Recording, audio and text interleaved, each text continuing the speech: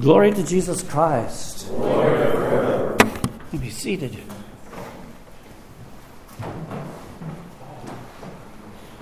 Some things I was looking at earlier touched my heart. I wanted to share a little bit of them with you from the few verses of Scripture here from the book of Ephesians, the 5th chapter.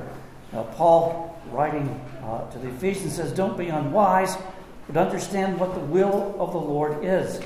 And don't be drunk with wine, which is dissipation." He says, "Rather be filled with the Spirit, speaking to one another in psalms and hymns and spiritual songs, singing and making melody in your heart to the Lord, giving thanks always for all things to God the Father in the name of our Lord Jesus Christ." Very rich passage, one that I've kind of been a memory verse for me for years. I think I learned it back in maybe high school or commune, one of those times back then. And it's interesting that Paul, sort of in the place of what you would think of as conversation, like chatting with one another, instead says, sing to one another, making psalms and hymns and spiritual songs, singing and making melody in your heart to God. Orthodox services are generally, with just a few little exceptions, are sung from beginning to end. I think it's one of the most striking things about it that we sing. And in fact, Western Christianity, the tradition of what was called the Low Mass, which could just as easily be called the said Mass instead of the sung Mass, was differentiated in some fairly early centuries. The West began a practice in which, like the middle of the week, the Eucharist celebrations in the middle of the week, the priest would just say them, it wasn't chanted. Orthodoxy doesn't have a low Mass. We don't have a low divine liturgy. We sing. And if you don't have a choir, in the Slavic style as we use, then at least you have a chanter, as you would get in Greek or Arab practice, where you have, at least you still got somebody singing, and it is sung. There's something going on here. We also know, for instance, in Jewish tradition, one of my best friends in my high school, early years after that, was a Jewish friend who grew up in Brookline, Massachusetts, and was studying as a teenager to be a cantor, to sing. And it's essentially, in a synagogue, pretty much as important as the rabbi. There's the rabbi and there's the cantor, the rabbi and the singer, sort of preacher and singer, and the cantor's role. I mean, this is a very ancient one. I remember he taught me the first Hebrew I ever learned, and it was interesting because he taught me in a pronunciation of Hebrew that he was used to, that is not the one actually used in Israel or in my seminary Hebrew classes. So I had to relearn. He would say Adonai, and I had to say Adonai for Lord. But little things that way. But he taught me prayers and things. But it's funny, if you ever get a chance to look at a Hebrew text, there's the letters that you might recognize, even though you don't know how they sound. But the letters are surrounded by dots. Lots of little dots and lines and little thingies all around them, just filled with it. And you discover when you're studying Hebrew that a lot of the little dots are the vowels. Mostly Hebrew letters are just consonants. But you've got dots for vowels. Occasionally there's a stick. It's another vowel. But anyway, depending on where the little dot is, you've got a stick and a dot. If the dot's here, it's one thing. The dot's there, it's something else. So you get interested. Then there's all these other marks. I remember saying in my friend Neil, what are these marks? It goes, those are for the cantor. And so, in other words, you print a Hebrew Bible, it's printed for singing from beginning to end, which you will, that's the tradition. And it's the spiritual tradition that was a foundation on which our Christian faith is built. It fulfills that. But we didn't get any orders to stop singing. Paul here expands it, and basically you get an idea of Christians walking around Rome and going, hello, something out on singing. I'm not certain. I would like to say, Paul, how do you do that? Speak to one another in psalms and hymns and spiritual songs, singing and making melody in your heart to the Lord. I mean, I know what it's like to live with a singer who sings from dawn till dusk, and usually for a while beyond dusk. And if there's a day that she's not singing, we got trouble right here in River City. So, Beth, please sing. It's also interesting as we think of things in our scientific way. Your brain's wired for singing, which is really strange if you think about it. Why is your brain wired for singing? I mean, if you think of it as practical, there's not a practical purpose that we think of that you need to sing, which is why so many modern people don't sing. They've not been taught. A lot of modern people not only don't sing, they don't play musical instruments.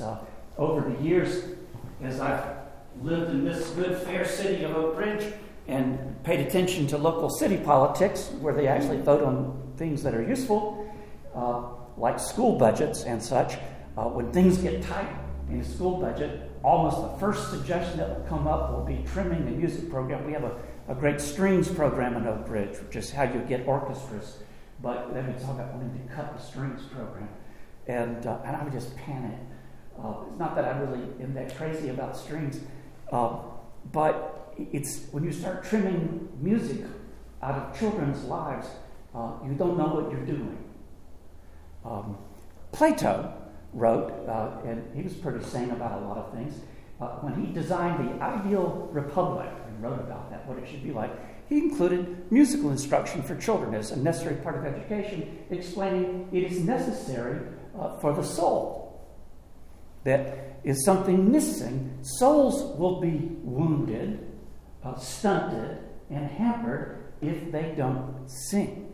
St. Gregory, the theologian, and great friend of St. Basil and St. Gregory of Nyssa, St. Gregory wrote and said, I take it back, St. Gregory of Nyssa said this. Same guys, little group of friends who sat around with psalms, hymns, and spiritual songs, singing and making melody in their hearts. Because actually, Basil and Gregory were great poets and songwriters, and they wrote poetry all the time.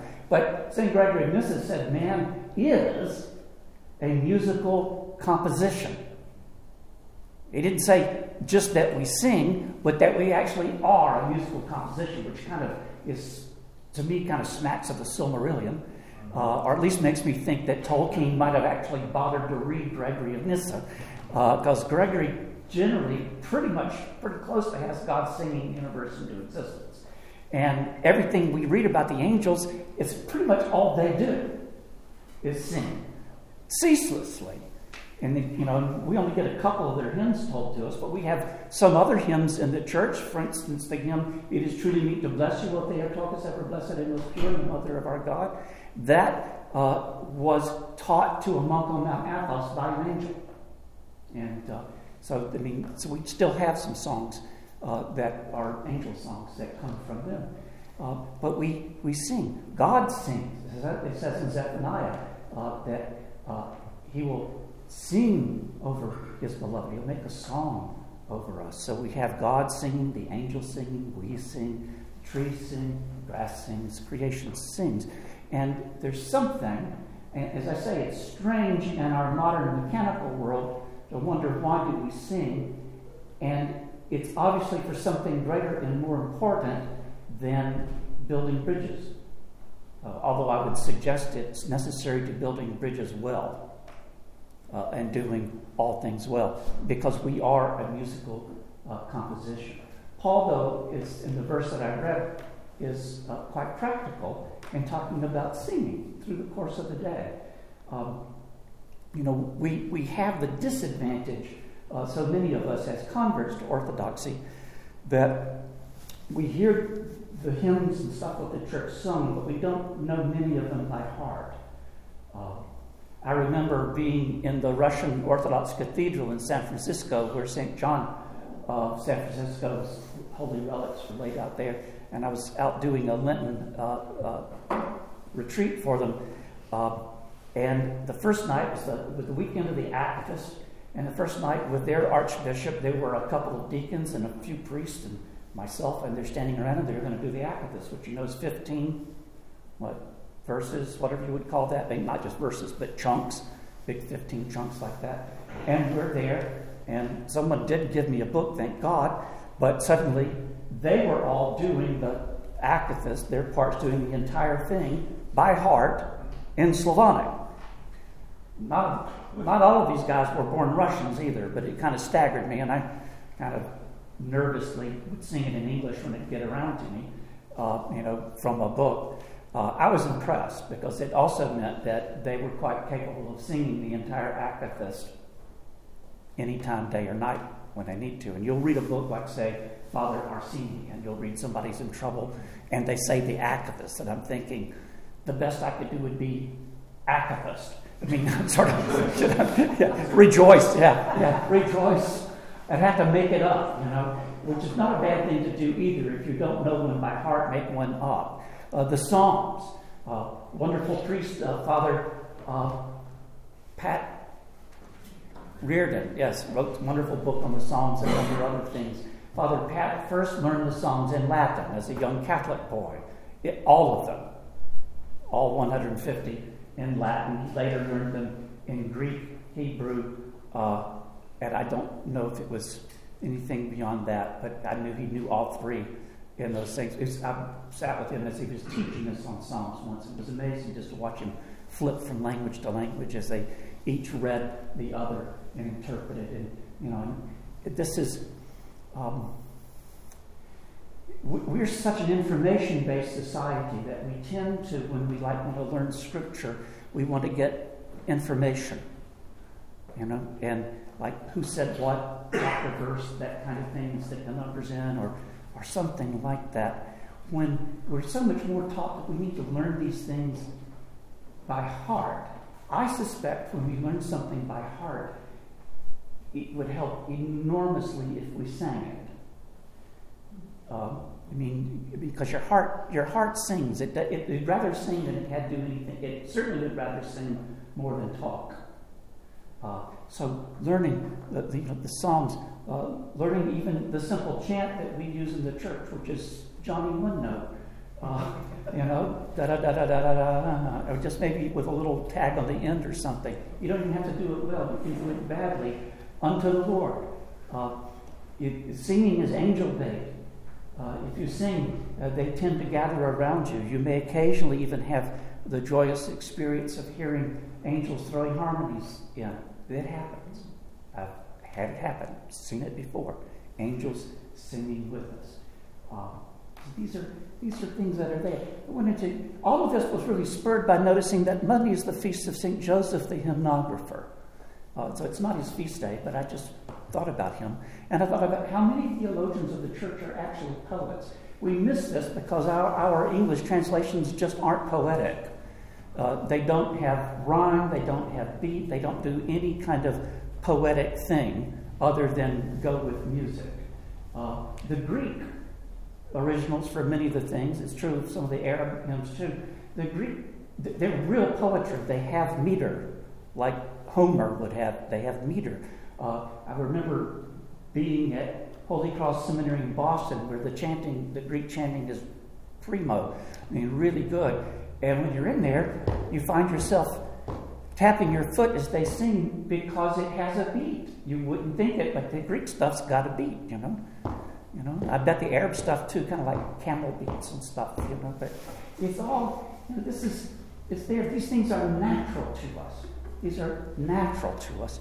But that some of the greatest theology ever written was written in poetry and meant to be sung, recited, to be shared in that way. St. Gregory the theologian, first time I read him in Greek, I was in college, and I remember coming home and telling Beth, oh my goodness, he writes Trinitarian grammar.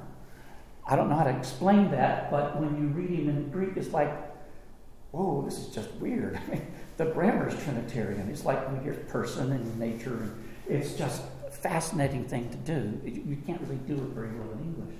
But our hearts know these things. So just tonight, I give thanks to our choir, and y'all work so hard, and our music, which carries us through Lent, is going to not just carry us into Holy Week, but will carry us, it will take us into the depths in Holy Week. Yes, we will sing hymns such as, and hear hymns such as The Wise Thief, or the hymn of Kassiani. And it's not just the words that you hear, but the music will take them into the depths of our heart and allow us to leave this space behind and enter into the holy space about which we sing. And we'll join by music, music, strange stuff. When we all sing at the same, if we all talk at the same time, that doesn't work. That's the second grade. If we all sing at the same time, that's a choir.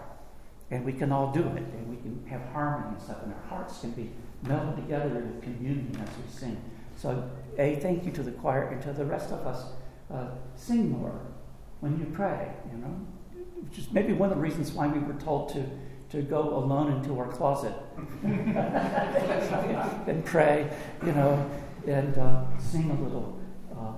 Sometimes, especially if Beth's not watching, I will dance because which is kind of what's going on when you're making prostrations. But sometimes your heart soars. You just have to do something, and it's okay.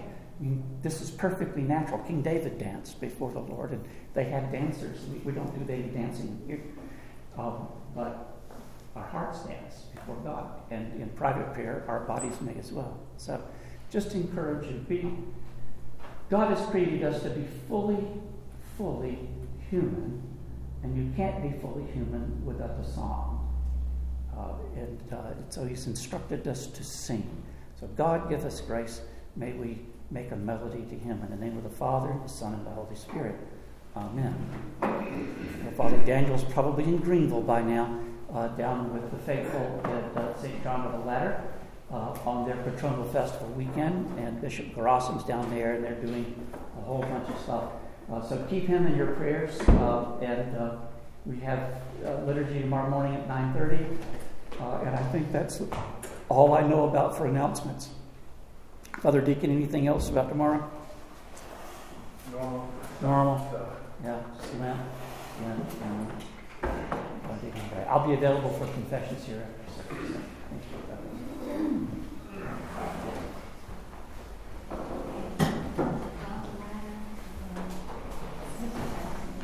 Thank you.